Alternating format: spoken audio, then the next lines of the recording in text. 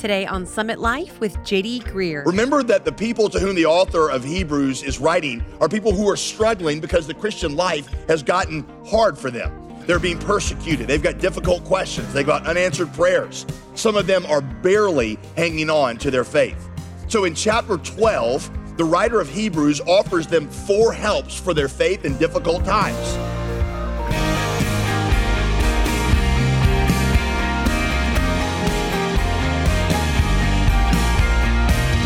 Welcome to Summit Life, the Bible teaching ministry of J.D. Greear. I'm your host, Molly Udovich. Today we're talking about a relevant question that a lot of Christians might be afraid to ask. How do I trust God when I don't feel like He's there? When a prayer goes unanswered or you just don't feel very connected to God, trust can be hard to come by. But throughout our study of Hebrews, we're finding that there are reasons to believe. Today, Pastor J.D. gives us 4 reasons that will bolster our belief, hopefully drawing us all nearer to see the God who saves and delivers. We pray you hear His voice today as Pastor J.D. opens God's Word right now. All right, Hebrews chapter 12, if you have your Bible. Hebrews chapter 12. As you're turning there, let me ask you a question to consider, and that is, what is it that you consider to be the most valuable thing in your life? What's your most valuable personal quality? If you had to finish this sentence, how would you finish it? The most important thing that I possess is blank. What would go in that blank for you? According to the writer of Hebrews, the most valuable thing in your life, bar none, is faith. Faith is the belief that what God has revealed about Himself in the Bible is true, and that following Him is worth it. Without faith, the writer of Hebrews says, you will never please God because you will never go all the way with Jesus. You'll never fully commit yourself to the mission. You won't obey Him in the hard areas when it doesn't make sense. You'll never make it through the dark chapters in your life. Remember that the people to whom the author of Hebrews is writing are people who are struggling because the Christian life has gotten hard for them. They're being persecuted. They've got difficult questions. They've got unanswered prayers. Some of them are barely hanging on to their faith. So in chapter 12, the writer of Hebrews offers them 4 helps for their faith in difficult times.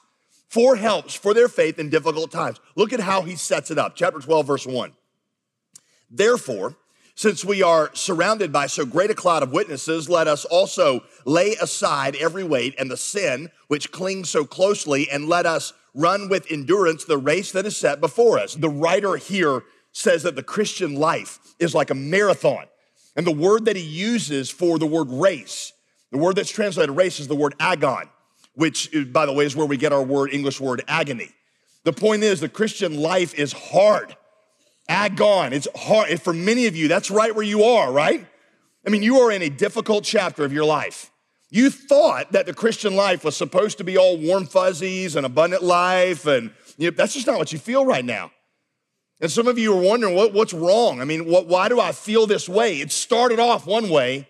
It started off on an emotional high, but now you're just in a very difficult chapter. And like these people that he's writing to, you're having trouble hanging on. So he gives us 4 motivations to keep going. Here they are. Number 1, he tells us to consider the witnesses. To consider the witnesses. You notice the first word in verse 1 is therefore. Therefore, since we are surrounded by so great a cloud of witnesses. Now, every pastor I have ever heard in my life, whenever he comes to the word therefore, always makes a joke, and he always acts like he's the one that made it up. Anytime you see the word therefore in the Bible, you always ought to look and see what it's. Actually, your pastor makes that joke too, all right? So you ought to always look and see what it's there for, because therefore always points backwards. So in this case, what is it pointing backwards to? The answer is Hebrews chapter 11, to the list of people that he has given in Hebrews 11 who risked all of it on God and His promises. He summarizes that list of people this way in verse 32. He says, through faith, those people, many of them quenched the power of fire. They escaped the edge of the sword. They were made strong out of weakness. They became mighty in war. They put foreign armies to flight. Others, however, suffered mocking and flogging, even chains and imprisonment. They were stoned. They were sawn in two. They were killed with the sword. Which means that some of these people, through faith, asked God to do the impossible, and God did it. Daniel goes to sleep in the lion's den, and God preserves him in the lion's den. Shadrach, Meshach, and Abednego walk through fire. David confronts a giant and kills him. Joshua surrounds Jericho and knocks the walls down. There were people that prayed and God did impossible things through them. But then there was other people who exercised the same faith and God didn't show up, or at least it didn't seem like he did, because God didn't deliver them out of the fire. In fact, one of them, Isaiah, got cut in two in the middle of a log. And where was God when Isaiah was asking him for deliverance? And what I told you last week is based on that. Listen, if you require any earthly validation of your faith, you're not going to make it. If you require any earthly validation for your faith, you're not going to make it, because God sometimes in his power will come through and he will do a miracle, and other times it will seem like he is totally absent. And I really need you to think about that, because some of you do require earthly validation for your faith. And the reason I know that is because the moment things don't start going the way that you think they ought to go, your hands are in the air saying, God, what's wrong with you? Why don't you love me? Do you even exist? If you require earthly validation, you're not going to make it. These Old Testament saints are people just like you with the questions that you have. And he says that they are like people in a marathon who started before us, and now they're standing along the sides as we run, telling us, keep going. I know you feel like you're about to die, but you can make it. It's worth it. You'll make it. I made it. That's that concept of witnesses. They're standing there saying, you can make it. I made it. Just look at me. I had the same questions you did. And now you can see from your perspective that God had a plan. He was bringing Jesus out of Israel. But we couldn't understand it, but he was doing it. And if he was doing it with us, he's doing it with you. So that's your first help to faith, is that you should consider the witnesses. Here's your second help to faith. It's in verse 2. Fix your eyes on Jesus, looking unto Jesus. In Greek, what it literally says there is look away to Jesus, as if look off into the distance. It's not something, listen, that you look at him doing right now. That's very important. It's not something you're looking at him doing now. You're looking out of your pain and out of your darkness away to two things about him. The first is, if you take notes, put this down. A, his promise. Look to his promise. He is the founder and perfecter or completer of our faith. Jesus is the one who started the process of your faith. He is the one who will finish the process of your faith. The cross shows you how much he has invested in you. Let me just tell you, as your pastor, that totally takes the pressure off of me. Because sometimes coming into the weekend, I'm gonna be like, oh my gosh, what am I gonna say to these people that's gonna change their life? What am I gonna say that's gonna lift them out of this and out of that? And then I just stop and remember, I didn't start it. I didn't start it, I don't finish it. I'm not the author of your faith, I'm not the perfecter of it. Jesus is the one that began it, he's the one that will complete it. He might use me a little bit in the process, but ultimately what's going on in your life is up to him, not up to me. And that takes the pressure off of you too. Because there are some of you that are looking at your life right now and you're like, but I don't understand how I'm ever gonna get out of this. I don't understand how this is ever gonna change. God has showed you it will change through the cross and the resurrection. So when you wanna give up, don't give up, because it wasn't your idea to begin it in the first place. You see, when you first start to walk with God, I found this to be completely, almost 100% true. When you first start walking with God, you tend to think of it as if it's all your idea. Oh, I started this, and I decided I was gonna go to church, and I decided this over here, and I decided I was gonna make this decision. The longer you walk with God, I promise you, those of you that are new Christians, the longer you walk with God, the more you will look back and see that God was the one who was doing it the entire time. He was the one that first arranged things so that you would have an interest in it. He was the one that planted that seed of faith in you. And that brings me such comfort, because I know that the cross shows me that what God started, God will finish. Charles Spurgeon, one of my preaching heroes, said it this way: listen to the voice of the Lord speak. I will help you. It is a small thing for me, your God, to help you. Consider what I've already done. What? Not help you? I bought you with my blood. What? Not help you? I died for you. Since I have done the greater, will I not also do the less? God, who is infinite in power, who brought back Jesus' dead, lifeless body from the grave, is at work in you, and he can bring your life back from the ashes too. So let's skip. There's actually a great one in verse 2. We're going to skip it and wait to the end. So let's go to verse 3. Second thing he tells you about Jesus, verse 3. Look to Jesus, not just his promise, but consider him who endured from sinners such hostility against himself, so that you may not grow weary or faint-hearted. Write this down, his experience. His experience. Consider the hostility against Jesus when he was on earth.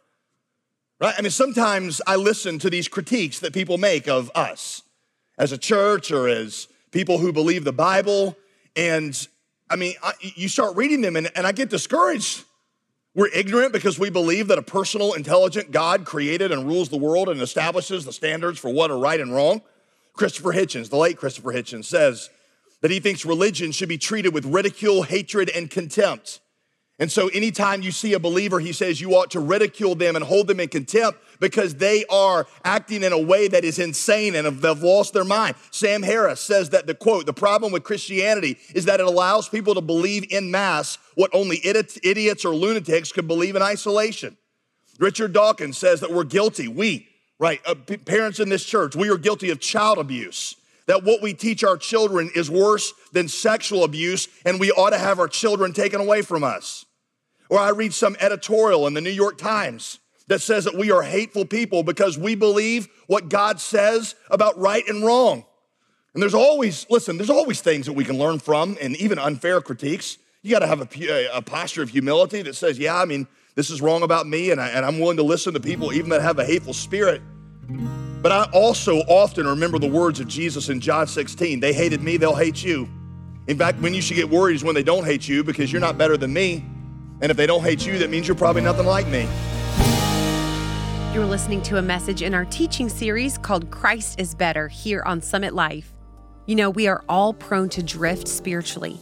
And when that happens, we lose sight of God's greater plan and purpose for our lives. The writer of Hebrews can't promise us that everything is always going to go right. But what he can tell us is that Christ is better than anything else you can obtain on earth. Our new resource this month is a 10-part Bible study that includes interactive questions and examination of the scripture, which then will help us look closer at our own hearts. We'd like to encourage you to reserve your copy today by calling 866-335-5220. or visit us online at jdgreer.com. Thanks for being with us today. Now let's return for the conclusion of today's teaching. Here's Pastor JD. Verse 4, the author basically says, at least you haven't died yet, be encouraged. You see that in verse 4? The author says, at least you haven't died yet, so look away to Jesus because the cross shows you that he's committed to seeing this thing through. The resurrection shows you that he is able to see it through. The cross shows you that the pain you are experiencing now is to be expected, but don't lose heart because God only brings the power of resurrection out of the pain of the cross. I am talking to some people in here this weekend that are about to give up. I know it. Don't do it. Don't do it. Because in a sense, listen, you're being asked to run a race that's already been won. It's already been won. He is the author. He is the finisher. He's already won the race. He's already showed you what he brings out of the cross. So I know that you feel like the cross is pressing down on you. I know you feel the opposition. I know you feel like it's dark. But you can be confident that what you're experiencing is the normal thing for a follower of Jesus and that what God started in you, he is going to finish and bring all the way to resurrection. That's your second help to faith. Here's your third help to faith. Verse 5. Have you forgotten the exhortation that addresses you as sons? My sons, do not regard lightly the discipline of the Lord, nor be weary when reproved by him. For the Lord disciplines the one he loves, chastises every son whom he receives. It is for discipline that you have to endure. God, good news, is treating you as sons. Jump down to verse 11. For the moment, all discipline seems painful rather than pleasant, but later it yields the peaceful fruit of righteousness to those who have been trained by it. 12. Therefore, lift your drooping hands and strengthen your weak knees. Write down your third help. First one was consider the witnesses. Second one was fix your eyes on Jesus. Third one, trust the fatherly sovereignty of God. Number 3, trust the fatherly sovereignty of God in your life. Now, there's actually 2 metaphors that are at work in these verses, which my English professor told me that you're not supposed to do. But when the Holy Spirit is inspiring you, you can get away with it, all right? Here's the first metaphor that he uses in these verses. It's that of a coach. In many ways, God is like a trainer, a coach. See the word trained in verse 11? That is the word gymnazo, from which we get our word gymnasium or gymnastics. That's right. There is a sense in which God is working in your life like a coach. The way that a muscle grows, the way working out works, is a muscle grows as you break it down. But after you break it down, your body rebuilds that same muscle stronger. Now, here's the thing, if you work out, when you're being worked out, you don't feel stronger, you feel weaker. You feel like you're weaker because your body is being broken down, but then your body rebuilds that same weak muscle stronger. Same with God. The muscle of your faith will never grow if it's not tested and broken down. And here's the thing, it doesn't always make sense to you when it's happening, right? I'm talking to a generation of people that's seen Karate Kid. Any children of the 80s here? Miyagi, you don't understand it. Well, wax on, wax off. What's it all about? I don't get it. But that's because Miyagi knows what's coming even when you don't. So he has you doing things that don't make sense because he's preparing you for things that you don't know are coming. Or this week, there was a special on Michael Phelps. And one of these medals, they showed this little clip where they were talking about 4 years ago when he won, there was this unusual situation that he explained he could only done had his coach done something for him. In the middle of his training, he said that his coach reaches down, grabs his goggles off of him as he's doing a lap, takes his goggles off and just stomps on him. Just completely, malforms them. He puts them back on his face. They don't fit. He says, now swim another 2 laps. His eyes fill up with, his goggles fill up with water and he can't see, right? And so why would a coach do that? Because you always get to wear your goggles. Well, something happens in the 2008 Olympics where one of his goggles, you might remember this, opened up and he gets water in there and he has to swim the last lap blind. He can't see anything because his eyes are filled with water. And he gets out of the water and he opens up his eyes and all this water pulls out. And I was expecting him to say something like, I used the force. I couldn't see, but I just used the force. But he said, I counted the strokes. I counted the strokes because my coach had put me in a situation like that where it might happen. And so when it happened, I was prepared. You have a coach that knows what is coming. In fact, I've told you sometimes that the way God answers your prayers is by giving you what you would have asked for had you known what he knows. Just because it's not your plan doesn't mean it's not a good plan. And I know that for some of you control freaks, that's really bothersome because your plan is always the right plan. But just because it's not your plan doesn't mean it's a good plan, because God's plan is to mold your image into his character and to increase your faith and your delight in him. So he is tearing you down in your strength so he can rebuild you in his. Which leads me to the second metaphor he uses in these verses, which is that of a father. The word used for discipline in verse 5 is a different one than the one in verse 11. In English, they look the same. But in Greek, it's the word paideia, from which we get our word podiatry. Has to do with how a good father disciplines a child. A good parent disciplines his child for wrongdoing, not to pay them back for their wrongdoing, but to form their character. Parents, when you discipline your child, you're not trying to avenge yourselves of the wrong they did. You will pay for that spilled milk, right? That is not supposed to be what you do with your child. Sometimes in my house, that is what happens with my children. But as a parent, you are supposed to discipline your children only in order to mold their character. What you are doing for them, you are doing in love. You might punish them in a way that wounds them in some way, but your goal is not retribution. Your goal is the building of character. Now, the author goes on to say in verses 8, 9, and 10 that no parent disciplines perfectly. Sometimes as parents, we're more angered about how our child has inconvenienced us than we are concerned with their character. But God, he says, is a perfect father. And so his anger toward his children is never the anger of justice. It is always the discipline of love. Because listen, the gospel is that God paid Jesus back 100% for your sin, which means that if you are a Christian, every drop, every ounce of punishment for sin was put upon Jesus. And for God to exact 1 drop of that punishment for sin from you would be unjust, because God would be demanding 2 punishments for the same sin, right? If you're married, if your wife pays the power bill and then the electric company sends you, the husband, the same bill and asks you to pay it, you respond to them, that's not fair. We already paid that bill. You're asking for 2 penalties for the same bill. Same with God.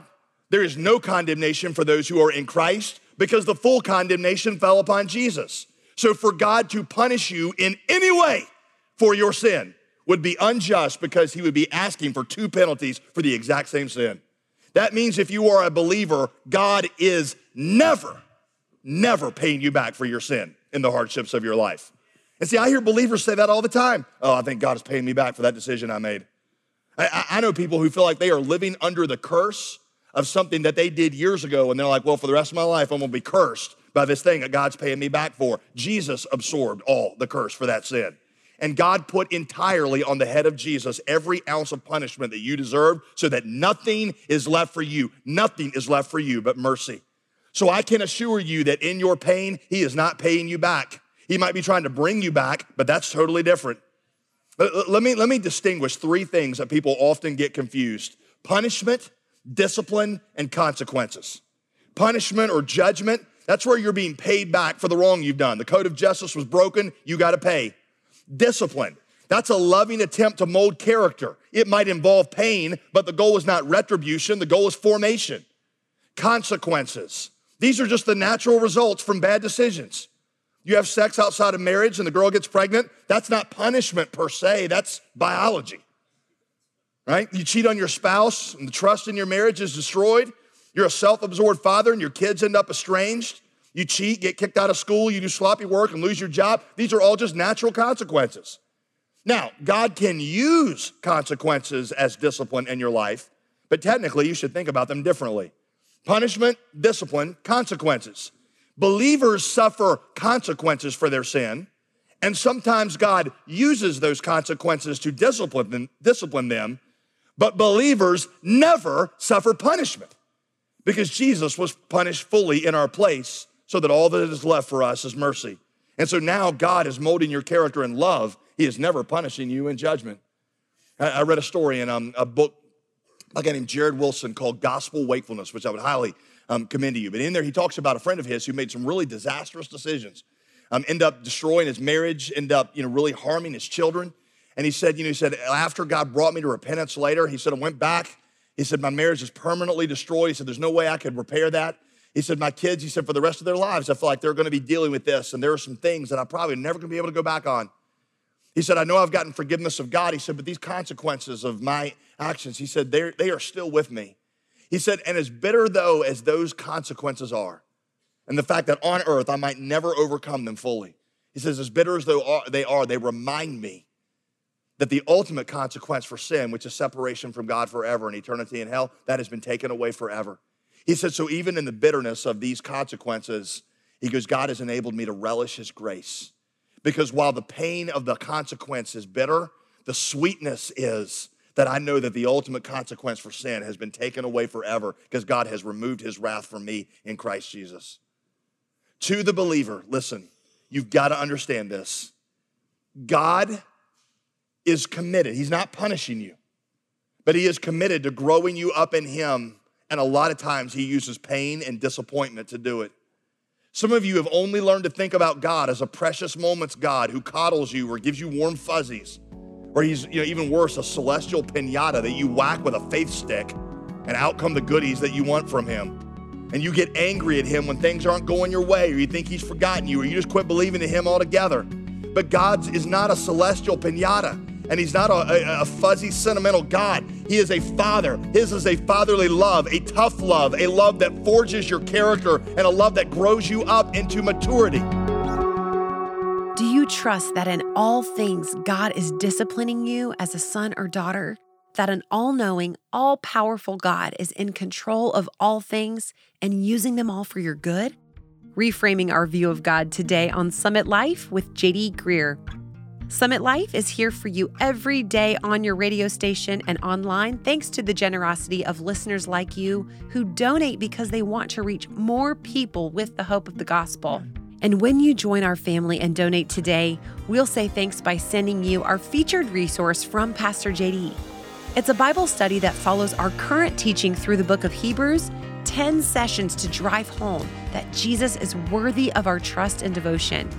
Ask for your copy when you give by calling 866-335-5220 or get a copy when you donate online at jdgreear.com. While you're on the website, you'll also want to subscribe to Pastor JD's blog. The articles go in depth with many of the topics we cover here on the broadcast. Sign up online at jdgreear.com. I'm Molly Vidovich, inviting you to join us tomorrow when Pastor JD continues this message about the 4 helps to faith. We'll see you right here Friday for Summit Life with JD Greear.